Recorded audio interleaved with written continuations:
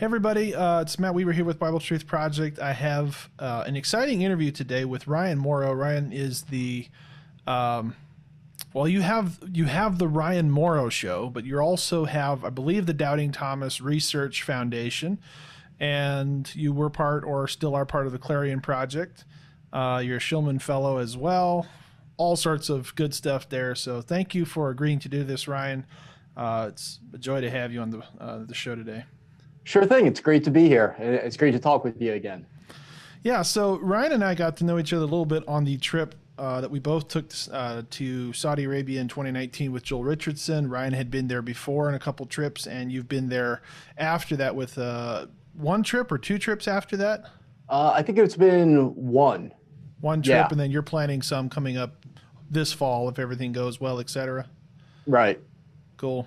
So you kind of, as I recall the story, you kind of got interested in the whole Mount Sinai thing, kind of a little bit of a similar story to me. Somehow you heard, I believe, Bob Cornuke talk about it, et cetera, and it kind of sparked your interest. So tell us a little bit about kind of your interest into Sinai and how you got sucked in the whole world of researching Jabal laws, et cetera. Sure. I didn't really grow up in a religious household. Like we believed in heaven and stuff because who doesn't want to believe in that, right? I mean, it gives you hope, but there wasn't anything substantive really beyond that. If you asked me if I believed in God, it would just vary throughout the day. And then when I was 11 or 12, that's when I started going to church with great resistance. And I changed. But I knew that I had experienced something, but I wasn't convinced of Christianity or the Bible at that point.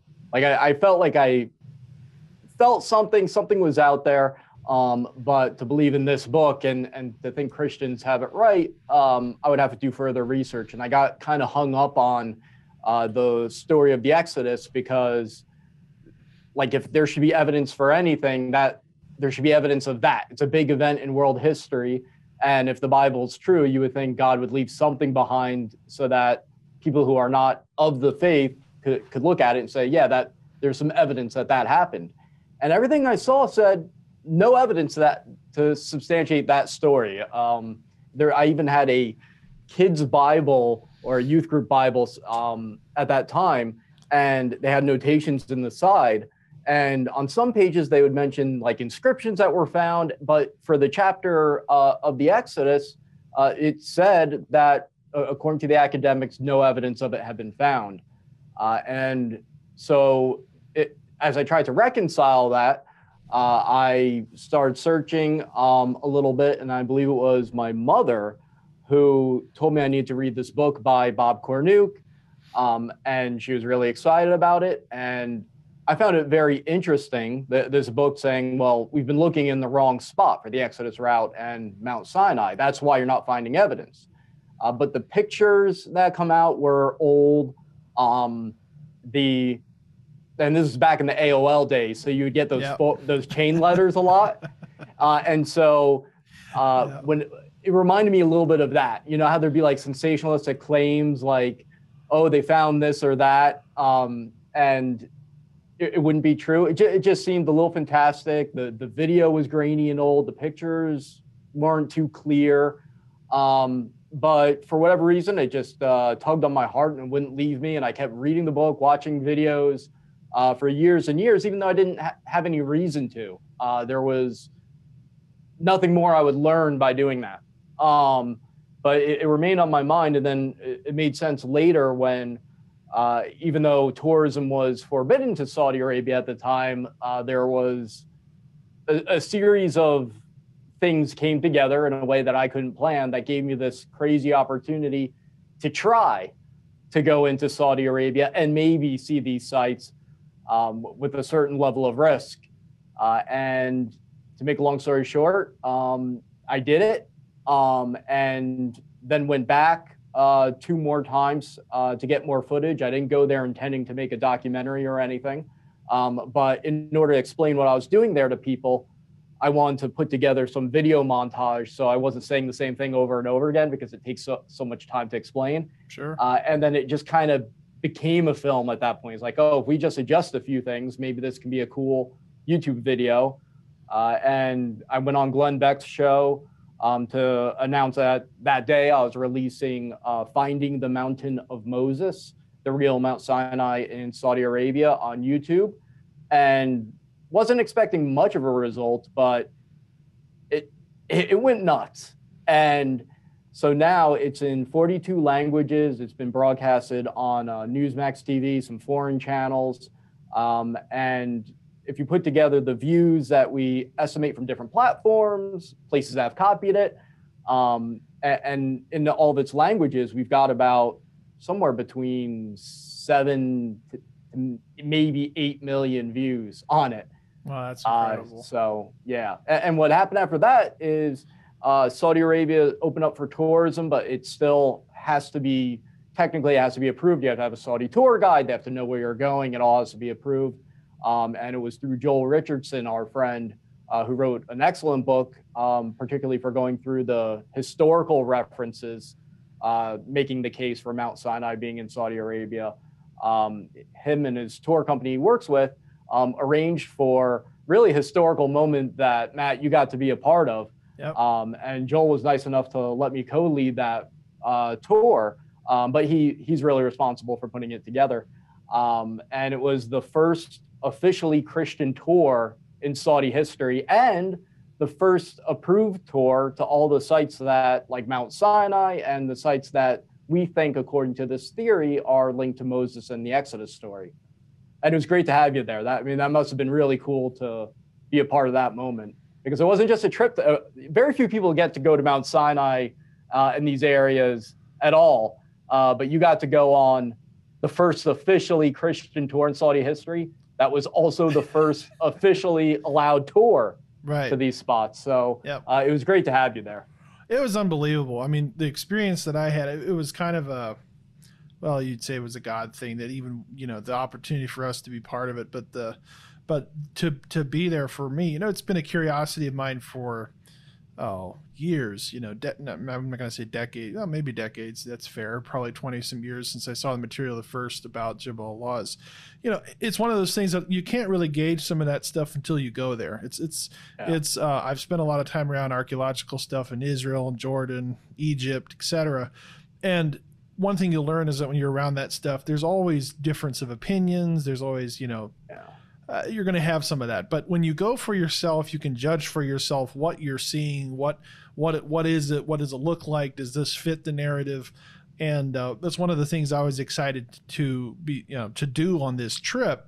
And the thing that kind of stood out to me when I was there, and I've been around the material, of course, a lot, but the strongest evidence in my mind for this mountain versus others, because there are other candidates, there's the traditional site, and then you have the one up and closer to Jordan / Israel, Har Hakum or whatever, that some other people look at. I think, honestly, there's 23 plus candidates that could be Mount Sinai. But the thing that really stood out to me with this mountain was number one was the Midian connection. Midian, I know there's differences of opinion of how that would have worked, et cetera, as far as they were nomadic, et cetera. But the Bible does describe them being, having an army, different conflicts with the Midianites. So there was at some point some kind of an established, they weren't just nomadic, they were warring around. So you have to have some centralized government system kind of to be able to pull that off. But going to ancient, what would have been Midian, and then you see everything that's there. I mean, you see the well. We went to Magna, saw the spring, Wadi Taib. Now you have been to the Oasis, which is, could be Elim or Elam. We were within a mile, but we couldn't go. Sorry about that. No, it's okay. That's for next time. One of the things when you do a historical trip like that, things are going to go wrong. It's all good. Well, and the crossing side would be cool to see too at some point. I've been on the Nueva side, but to see it from the Saudi side would be kind of cool. But we'll you basically were though. I know. I mean, the view looking across was the same. The same thing. Yep. Right. Yeah, but it was just unbelievable because and the thing that really kind of struck me was the locals. I know in Jordan as well, there's a lot of like local Bedouin traditions that you don't hear about through Western sources. You don't really hear it through archaeological sources, etc. Just stuff. It's just history. It's stuff that they talk about. Yeah. I was kind of blown away by the tour guide, stuff that she said, stuff that I think it was her brother that was also a tour guide, stuff that he said, how this stuff has been part of their local history for generations. They weren't just necessarily approaching from it from a Muslim standpoint as far as Muslim history, but they're approaching it. It's like, oh yeah, Jews were here, etc. Like it was like an academic conclusion. Yeah, basically. Yeah. It was more of I mean, it was, they didn't necessarily just from a religious conclusion. It was like, this is our story. Our grandfathers told us this, blah, blah, blah, blah. And here's the evidence. And it's like no question in their minds. And I know from they think we're the ignorant ones, right? Oh, totally. Like we come from a Western perspective, and so we're skeptics. So we're like, oh, let me show you what's in your backyard and the significance. And they're all like, you Americans are making it like it's a big deal. We've known this for forever. Pretty much. So I think I get kind of, it's kind of frustrating, I should say, for us, Westerners, we like to grab and claim and do all sorts of fun things like that. But the locals, they know about it. They talk about it. They recognize it. So for us, it's just kind of like, they were like, welcome to our world. We know this already. So that part was really cool for me to see. But of course, going to the mountain, I mean, it kind of sealed the deal. I mean, what other place can you go to of a candidate where you have everything line up like that? There just isn't anything else like that. Yeah, that's one of the minor drawbacks of my film coming out was that the sense of awe. I mean, everyone's going to get a sense of awe, but to go from having poor quality video and pictures, and frankly, I thought it was going to look not as dramatic as they made it sound. So I figured there'd be a little disappointment there until I was there the first time.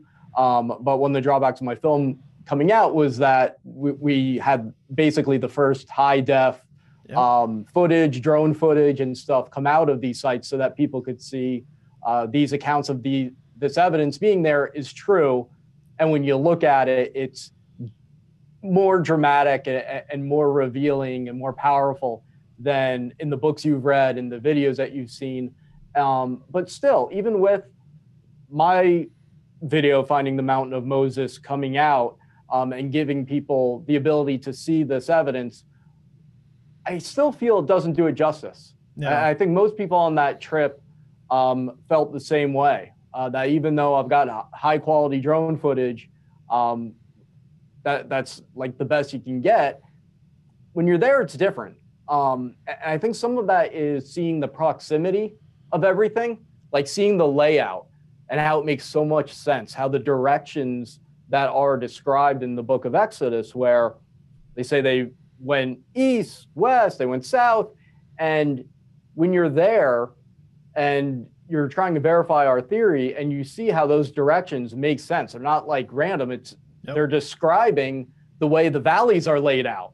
Right. And where the intersections are, and to see it be that precise, and then see all this evidence of human activity compatible with the biblical story in one relatively small area, I think that's the wow factor for a lot of people, because you put it all together, and you might have someone out there that criticizes one piece of evidence. They say, oh, well, the spot that we think is the golden calf altar, well, it shows evidence of bull worship, but how do you know that was a Hebrew thing and not some other cult?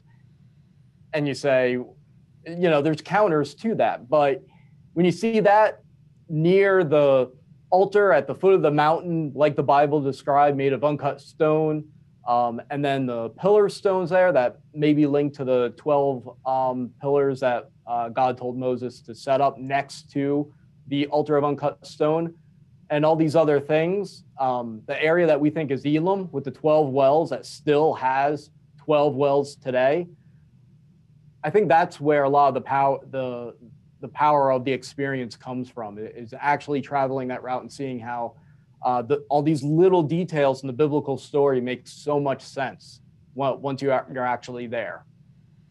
Yeah. You've been there 4 times, correct?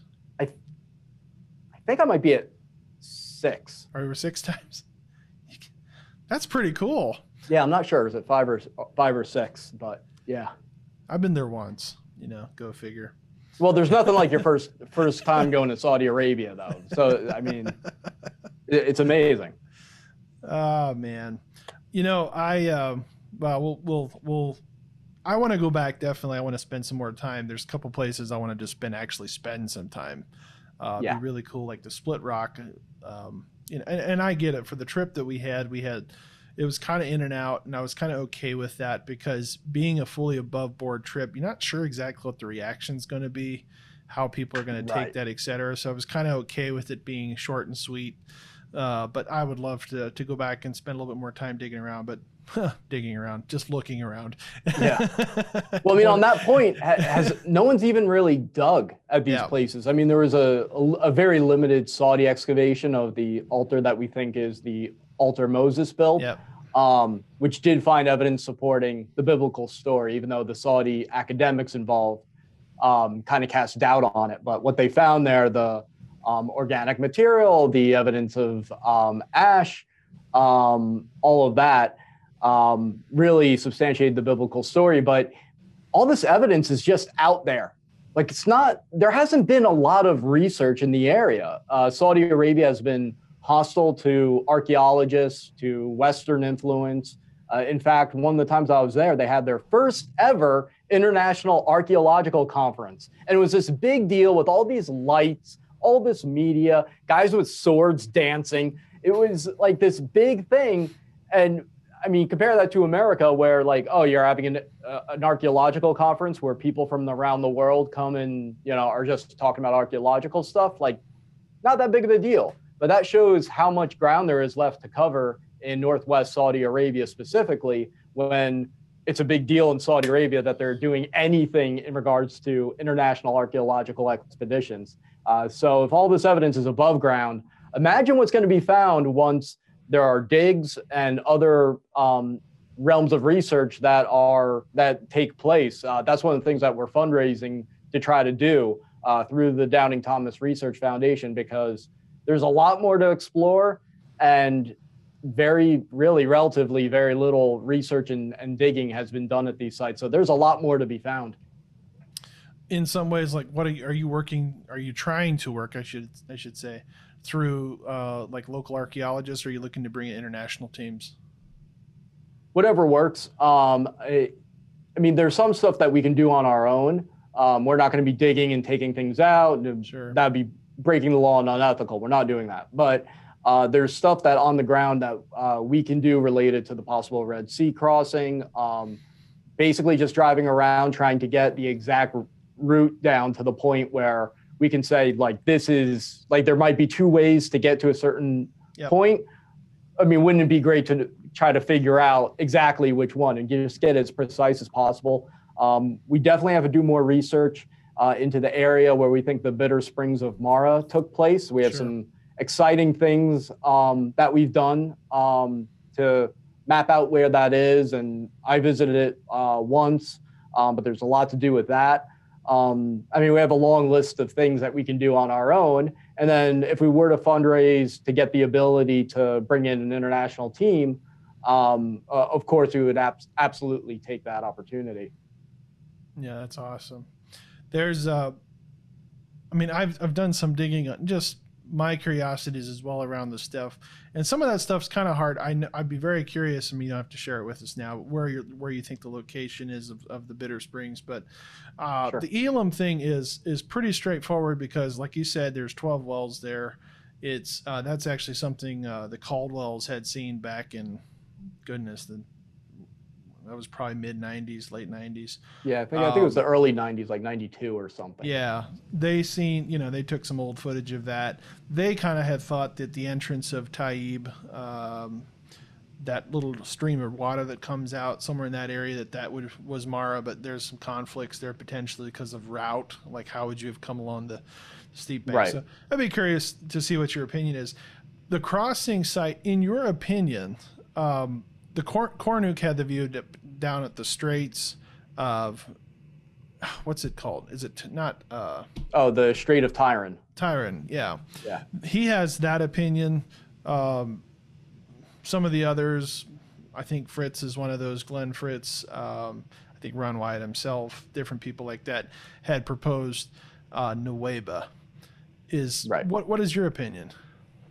Right as of right now, it's not an immovable opinion. But as of right now, I do favor Nueva, because they didn't have Google Earth back then. That's a relatively recent invention. Yep. And when you look at it from Google Earth and you look at the biblical account, if you're going along that edge of the Sinai Peninsula and you said what most matches the biblical account, I mean, Nueva is just a remarkable. It's like if you drew a painting of what it should look like.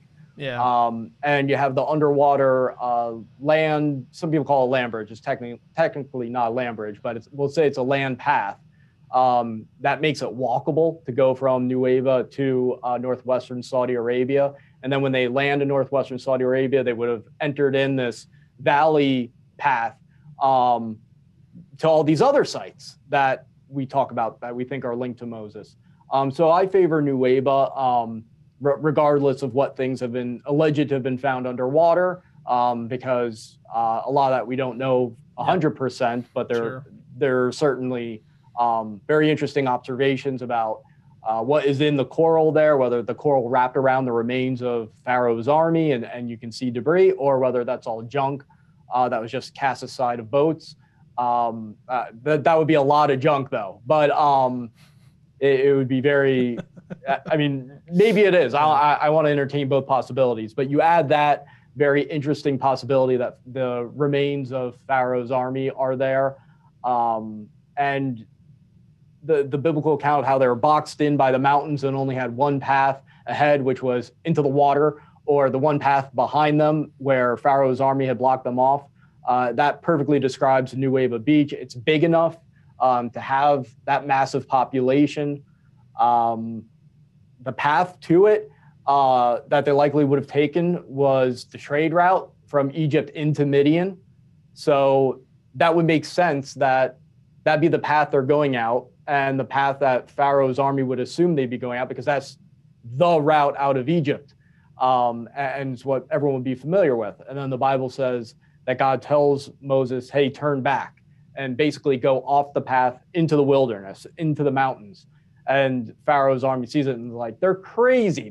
Why are they doing that? We're going to trap them. And when you look at the trade route above, going across the Sinai Peninsula into modern day Saudi Arabia, which would be Midian, you can see that that's exactly what would happen. There's a distinct path that you would take, everyone would travel, and then there are paths that go through the mountains and end up at Nueva Beach. So you put all those things together, and I think that the evidence right now favors that path for the Red Sea crossing. And Dr. Glenn Fritz, obviously, having expertise in some of those types of studies, it makes an extremely persuasive case. I think he probably did the most comprehensive study that I'm aware of the different locations and theories about the crossing sites. Yep. And he concluded that it's got to be Nueva. Yeah. It's a little bit like the film series, The Patterns of Evidence, that present the whole, academic view, I guess, or Egyptian view, and then the Hebrew view. And the Bitterroot, or the Bitter Lakes, not Bitterroot, the Bitterroot Mountains, Montana, close enough. The Bitter Lakes theory about, somehow being trapped there and Pharaoh being drowned in a lake, that sort of thing, just because to downplay it, I guess, a little bit, make it more plausible, make it more scientifically acceptable. Well, that's a stupid theory. I mean, to me, Pharaoh's it's army ridiculous, could have gone around the other side of the lake. Like that's what a military would have done. They would have been like, send half the people around, and we'll. Why are the Jews going in the middle of the lake? That's crazy. Maybe they would say send some of the army behind them to trap them, but you would say split the Egyptian forces and go to the other side of the lake. Right. Like it just. And they lived in an era where they were more. How would you say it? I'm not, maybe spiritually aware. Maybe that's the wrong word, but the whole, there was a superstitious element to this, that the lakes appeals to the rational mind, but it doesn't appeal to the spiritual rationale behind what was taking place. Because even like you have to be half crazy to really be pursuing people into, whether it was at Nueva or the Bitter Lakes, any way you look at it. Like if you're rational, you're going to try to find a safer way to get across, unless this is like it. They're getting away, and it's the only option that you've got, and you realize it's, well, whose God is better? Is it our God, Egyptian gods, their God, whatever? That seems, I mean, in the ancient world, it would have played into it. Would have played into how the Egyptians viewed their gods appearing on earth. So in their mind, 100%. they're probably looking at the waters parting, and they're saying, that's one of our gods doing our bidding. And so much of the story of the Exodus is built around that, with the plagues and everything. It's not just random disasters. It's just it's basically debunking Egyptian gods, taking the symbols that they find credibility in, and then responding to it, basically, and debunking it. It's actually, in a way, it's the most caring and empathetic way of reaching the Egyptians if you're God, I think. Because it's saying, I know what symbols and what things you invest your credibility and your faith in, so I'm going to use those symbols to try to set you on the correct path. And so if you're in that Egyptian army and you see the waters parting, and then it crashes down on you and it drowns the army, the rest of the Egyptians that hear about that would have to conclude, we've got something theologically wrong, or maybe the gods are judging us. And that's why, depending on what date you place these events in, it's very possible that the temporary time where the Egyptians adopted monotheism came like shortly after that. Yep, sure. That'd be like Tutmosis III potentially, or sure. Tutmosis IV, I think, if I recall the chronology. I'm not an Egyptologist. Yeah. Yeah, that's it. It's a fascinating thing. I mean, the ancient world fascinates me tremendously because it's just a different world. It's a different, it was just a very different time. People were different, and they were, it created the foundations of the world we live in today. But somehow there was a more of an awareness to the spiritual reality of what was going on. And I think a lot of people downplay the Exodus as, well, how could this be slave population, blah, blah, blah, blah, not recognizing really the greater dynamic, if you will, clashes of the gods fighting over, God taking a slave population from in the midst of a superpower and delivering them supernaturally. You don't just make this stuff up. There's not a lot of that kind of mythology out there where this is taking place from a people group. You've got it like Syrian mythology, which, it basically ends up. Yeah, you're not going to make something up. Like if it's just a myth, if I want to create a religion or a story of my great people, if I had a people that I led, I'm not going to make up a story that, one, sounds unbelievable, and number two, has so many specifics to it that can be easily debunked. I mean, if you want to go to the furthest possible extreme, the most you could say is that everyone honestly believed that this happened in the way that was described at that time, and there's no other conclusion you can reach, because it's just not written like something that's meant to be a myth. There's just too much in there that you'd be able to turn around and debunk the myth with.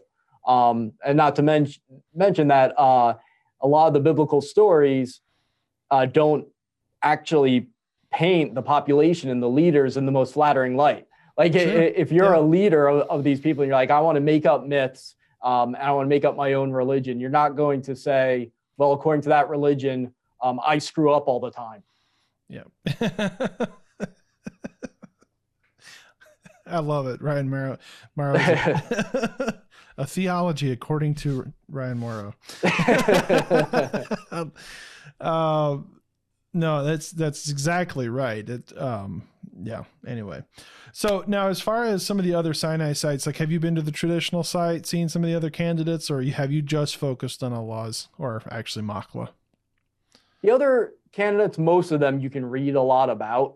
Like there's been so many excavations at the traditional site in the Sinai Peninsula, and it was the fact that they found basically nothing. There's some people that still argue that that's the right site, but the broad academic consensus is that it was a giant nothing burger, and they were going through it and they didn't find anything.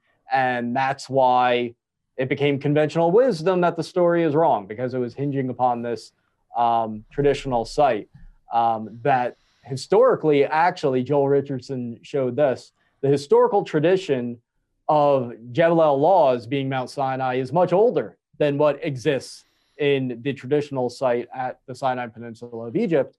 So if you want to play the game of saying, well, what has the oldest tradition? Actually, the candidate in Saudi Arabia wins that.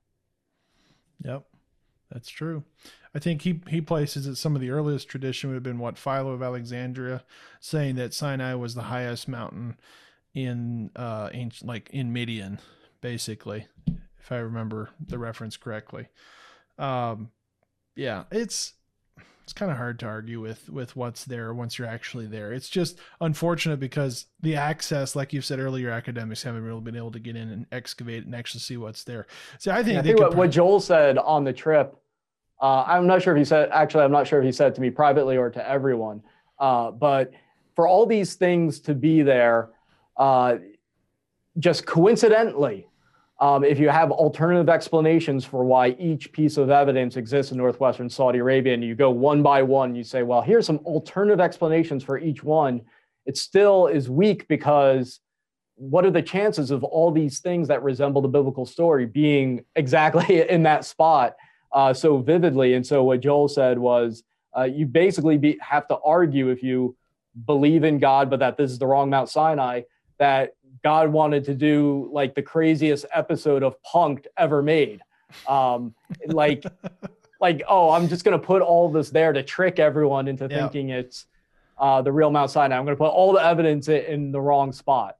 That's what you got. You either got to believe in that there's an insane coincidence that happened beyond mathematical probability or possibility of all this stuff being in one spot, like the biblical account records, or you have to believe that God wanted to punk the entire population for some reason we don't understand.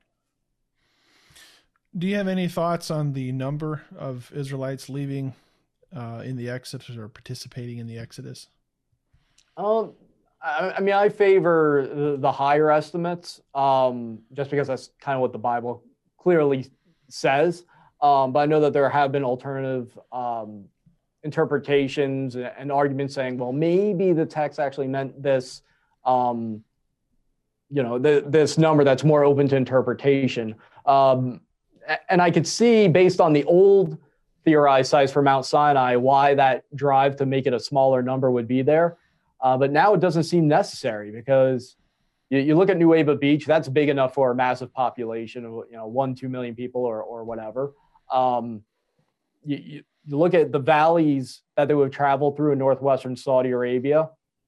No need to argue for a smaller Israelite population that way. The plains in front of what we think is Mount Sinai, far more than enough to accommodate that population. So it logistically seems possible that the higher estimates, which are the way most people interpret the Bible to say, it's the most straightforward and literal reading, is accurate. What do you think? But I'm open to all the possibilities. Yeah, don't that's kind of know. my attitude too. It's kind of like, I don't know. I mean, I know I actually I don't know if you ever heard of Dr. Brown. I had he's a Hebrew expert, scholar, etc. He's a radio show, but I actually had he had a Twitter questionnaire that he put out quick, and I happened to get a question, like happened to get in one of the, or to get a question in on his show, and so he kind of broke it down what his take would be, and basically he just said the biggest thing, I think it's, I don't know exactly. It's the Hebrew word. It starts with an E, but I think it's Elul or something along that line. Um, it could have been something else. Could have been Elev, or I'm not even sure. But it's something like that. But anyway, that how the moderns have a way to understand what it means, but in the ancients could have potentially understood that a bit differently. So when he wrote it, was he thinking of how the more modern Hebrews would have used that word, or was he thinking more how the potential other way of interpreting it, kind of a thing? So I don't know. He kind of could go either way as well. That told me a lot. He's a Hebrew scholar. I'm not. A video around Passover, going over some of the evidence that's a historical account, and I did it largely thanks to Logan, who works at Doubting Thomas Research Foundation and is really obsessed with this stuff. It was remarkable to me that just how much evidence there was of these slave populations that suddenly leave Egypt at the same time or right after all these plagues hit and just devastate Egypt.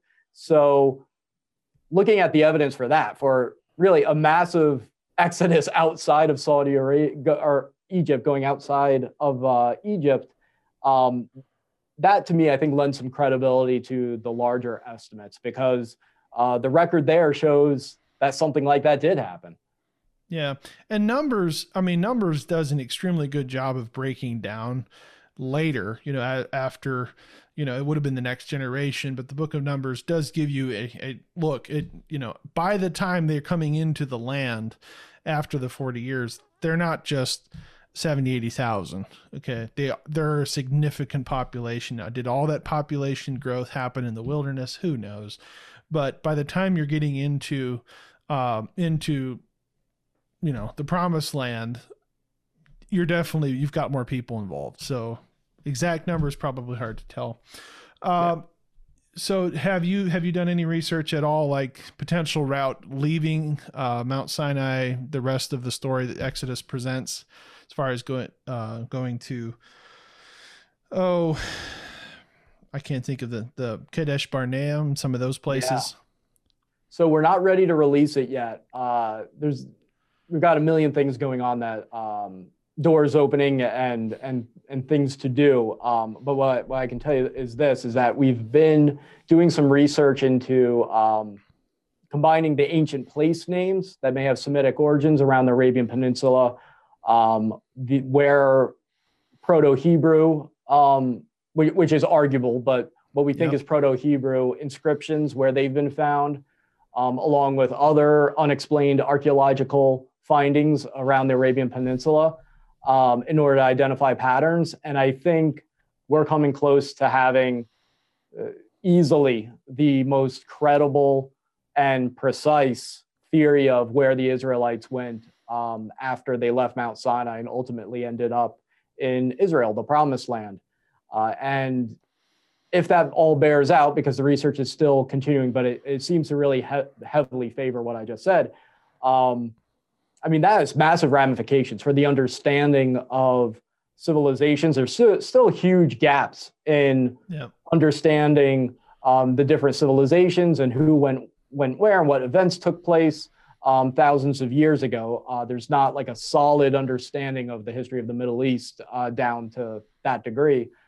So it could affect the understanding of the region, but also even politically, geopolitically, it could have ramifications, because if we're right and we're able to show this, then the anti-Semites that are out there that want to destroy Israel and say, oh, well, the people that are in Israel have no really connection to the ancient Hebrew, that's going to be blown out of the water. We're going to really be able to show that this is the historical homeland of the Sure. Jewish people. So that's very exciting. Speaking of international ramifications of stuff we've done, I'm not sure if you saw this, but I had to put out a video because we started getting attacked a bit online, which I expected, but it came out in a different way. I had to put out a video because supporters of the Iranian regime, the Houthis, the Muslim Brotherhood, all the bad actors basically started attacking my film.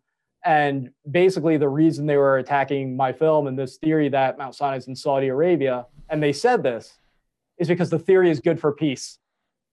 And it's good for interfaith dialogue and everything. And remember, peace is like the antithesis of what these extremists want and are craving. Yep. So they were trying to say that this is all a Jewish plot. They said I'm Jewish. I'm not, but I'm a Zionist agent, whatever. You're definitely Italian. Right.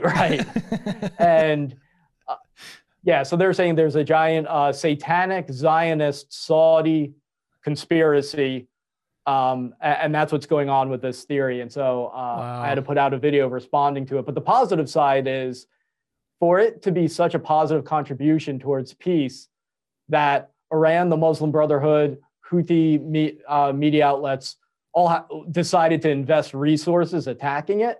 That means that we've done something very good, I think.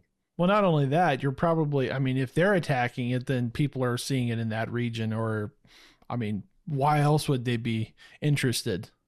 Right. That's interesting. We put it into 42 different languages, and we made sure some of the first ones were Farsi and Arabic. So it's definitely being viewed in these different places. Wow, that's crazy. That's crazy. So what else are you working on? Fundraising to continue, trying to get people to join the tours because I know travel is a little difficult these days, and the Saudis are basically requiring vaccinations right now. Not everybody's comfortable with that. I'm vaccinated, but I know a lot of the people that are interested in this tour are not. I expect the Saudis to loosen up that restriction so you don't, when you're over there, you don't have to quarantine for like a week and make it this big deal. But hopefully once that restriction loosens up, or people that are okay with being vaccinated sign up, we can get tours going again, hopefully as soon as possible, and as frequently as possible, because I'm excited to do that. And that also helps with us to do on the ground research because Sure. we can do it while we're over there. It takes care of our travel expenses. Sure. So things are kind of on hold that way, but we're doing a lot of still academic research that can be done. Like I said, trying to map out the route that the Israelites took from Mount Sinai, ending up in the Promised Land, and various other initiatives behind the scenes that we're testing out that we're not ready to talk about just yet. So the research continues, but in terms of exploration and excavation and that sort of thing, that's on hold right now because of the travel issue. So obviously you is there any other type of projects that are in your scope besides Mount Sinai? I mean, is there other biblical stuff that's in view, or do you just target Sinai and the whole Exodus story?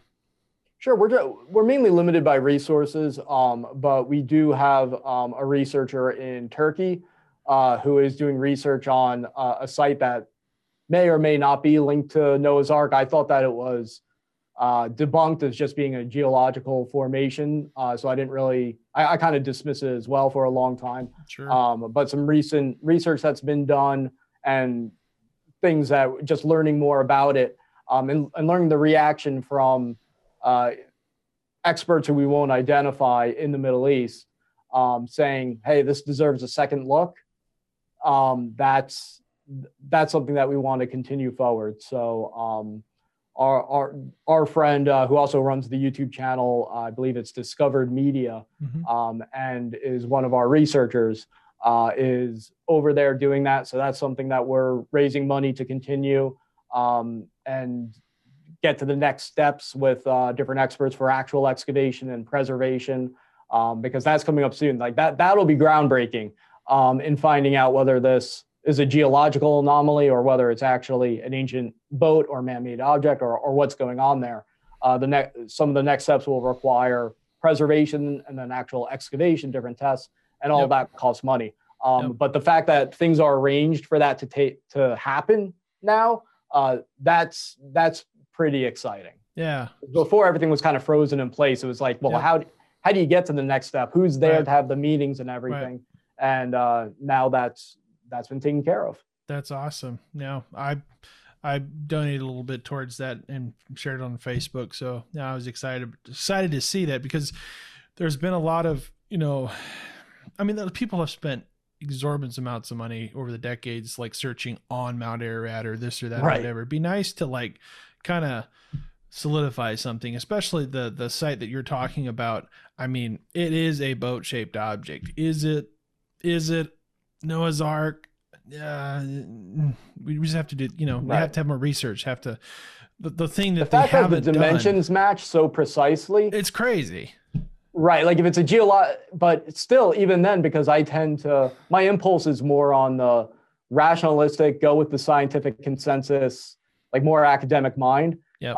And so my bias was more against it, because you had scientists and, people with fancy degrees saying, there's a geological anomaly, but research that hasn't really been heavily publicized because this is a taboo topic, has taken place since then that has caused academics to privately reassess it. And I actually say, you know what, not so sure anymore.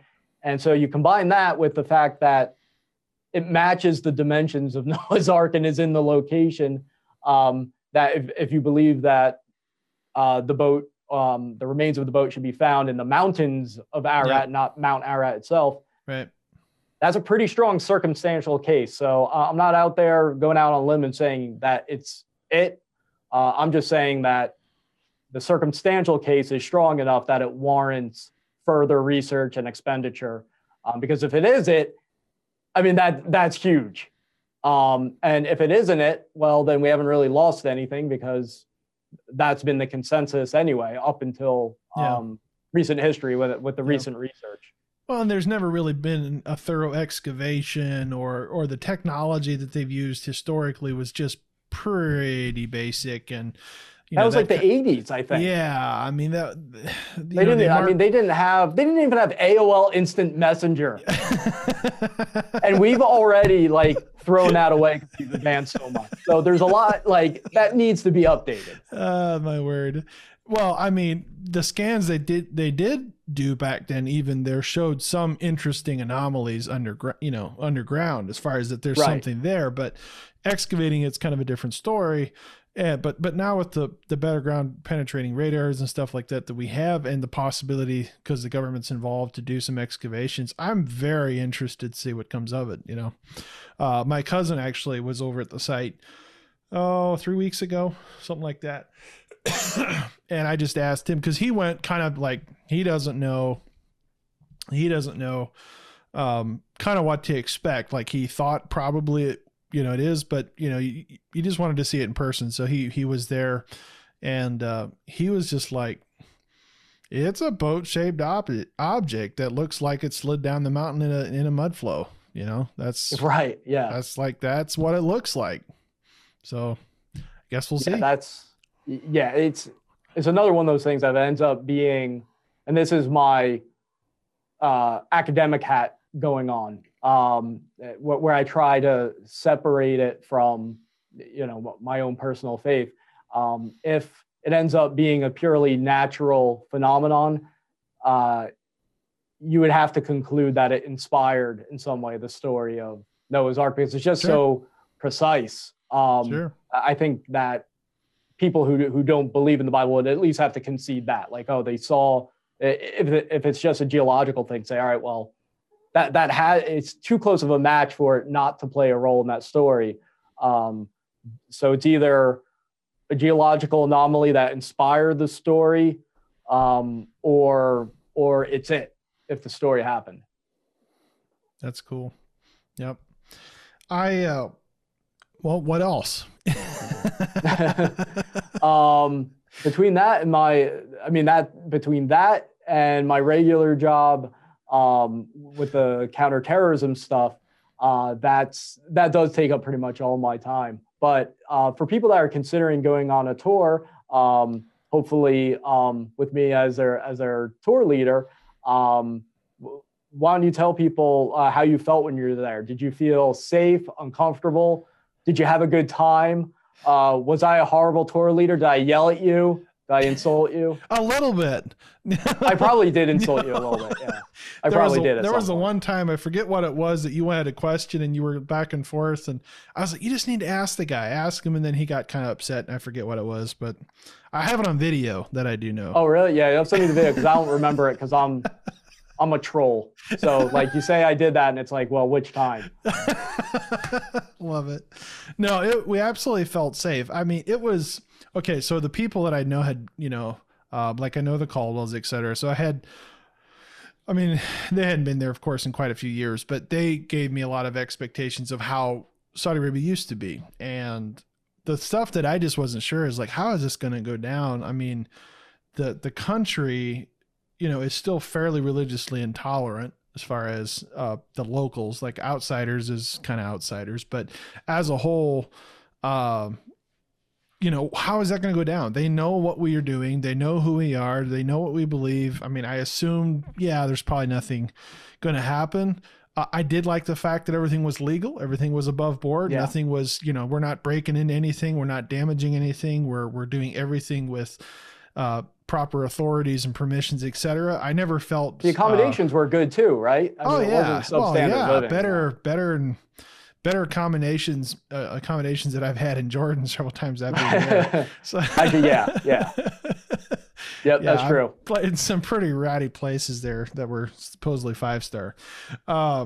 But no, I mean, it's the experience was great, unbelievable. Bus was good, food was good.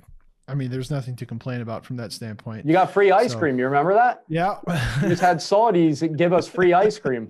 That was like that mosque we stopped at to use the restroom. That's right. They gave us a bunch of free ice cream. Yep. Yeah, for no reason. The whole experience was crazy. I mean, it was awesome to see some of the archaeology that we did then further south. What would have been, I think, biblical D-Dan. I forget what the locals call that, but to see some of that stuff, that was cool. I mean, this is all part of history that outsiders really haven't had access to unless you were there on a business visa and, browsed around and, and there's many people that have done that. But from a tourist standpoint, it just isn't a thing. So it was really cool. And I, of course, recommend anybody to do it. And rather than be a troll, internet troll and shoot stuff down when you've not actually been somewhere. It's one thing to debate something when you haven't been somewhere. It just go look at it, then share your thoughts as far as with some of this stuff, because the same thing is even in Israel, many sites, there's debates and stuff, but if you're not seeing it, there's always these nuances that you just don't get through pictures or media or video, whatever. And it just makes a difference. Like I've been in Israel different times where I've talked to different experts, this person's like, nah, there's nothing to do with, there's very little evidence here that there was any population, whatever. Then you talk to the next person. Of course there's evidence for all this and this, blah, blah, blah. Look at this. So you can, in general, and this is probably true for about any subject you want to pick. You're going to find people that have stuff out there that aligns with your bias, and everybody kind of has a bias, but I look at the Bible, I grew up in church, I grew up in that kind of environment. I grew up listening to Bible stories, etc. To me, the motivation was not necessarily to prove the Bible true, but look, I've heard these stories. I want to get the context. I want to know, right, what was this place like? What were these people like? What was the place like? What's behind the story? If it's a myth, there's not going to be anything there. There's not going to be any evidence there. If it's actually true, you're going to find a lot of stuff. And you know what? You find a lot of stuff. And it's cool, like the best way you can visit Saudi Arabia too. Like I think if you're interested in the region, like even beyond the biblical issue, it's just a great way to go to Saudi Arabia and see the Middle East, and not say, oh, I've been in the Middle East, but the place you went to was fully modernized. So you didn't really feel like you were there. Like, if you go to somewhere and you're eating McDonald's all day and the accommodations are an exact replica of the United States, and everyone you see is like a Western businessman, you didn't really get a feel for the Middle East. But Right. On this trip to Saudi Arabia, you can go with us and be fully comfortable, fully safe, and still see the Middle East and get a feel for what that's like to live in a tribal environment where there's Bedouins around, an area that has tried to resist modernity. Yeah. And it's important that you go soon because, and I can't emphasize this enough, Saudi Arabia is modernizing, and the area that they really want to modernize is northwestern Saudi Arabia. Yep. There's so much hype about them modernizing that area, building resorts, and transforming that area. So I have a big concern about in the future, if people wait too long, if they go there, number one, future access is never guaranteed. Yep. So if there's a million things could happen that cut off access. But in addition to that, it's good to go now when you have to travel through the desert for a while to end up in Mount Sinai. You look around and you can see it as Moses and the Israelites would have.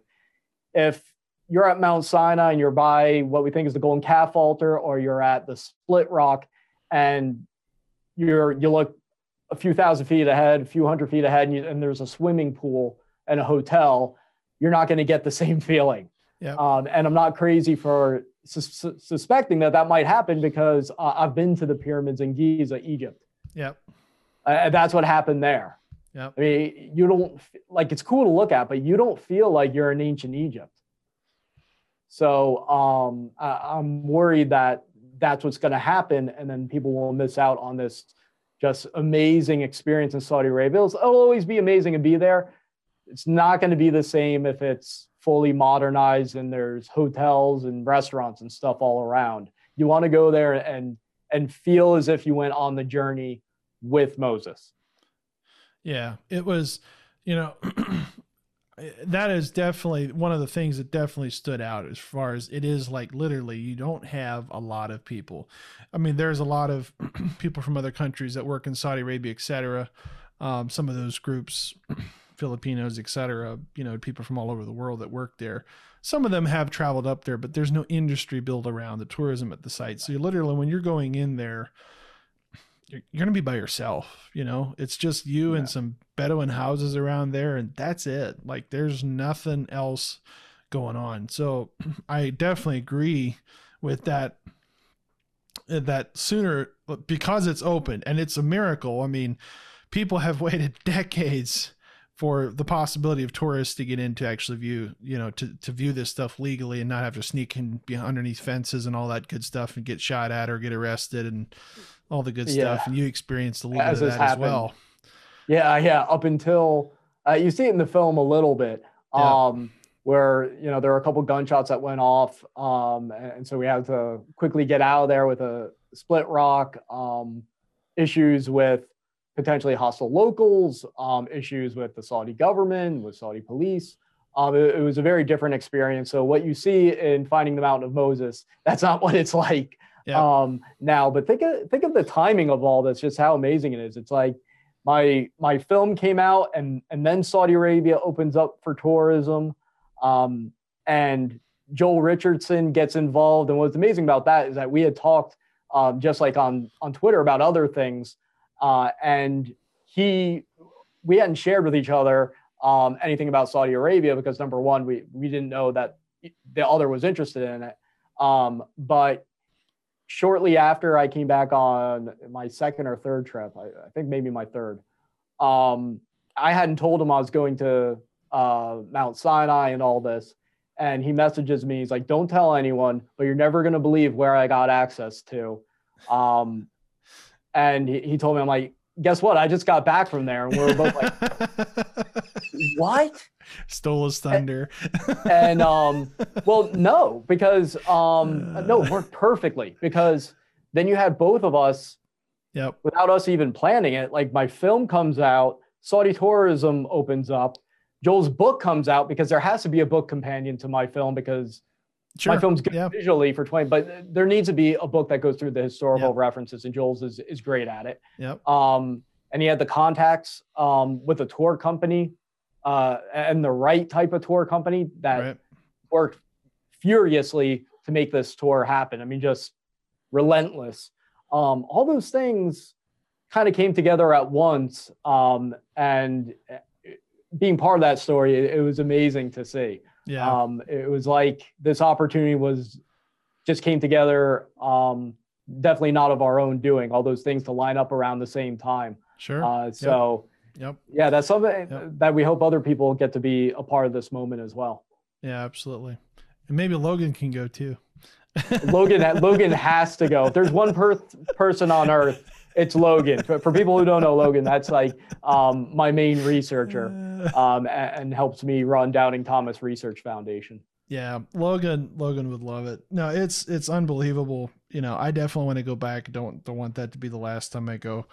You have to see how things go, et cetera. Yeah. But if I can mention one other thing before we go, is also if I know that when you watch my film, there's all these ads and stuff. If your church wants to do a screening, reach out to us. I want to get the film shown in as many churches as possible, because the awareness of this is still, like, what would you say? Like maybe 5%, maybe 3% of like the entire.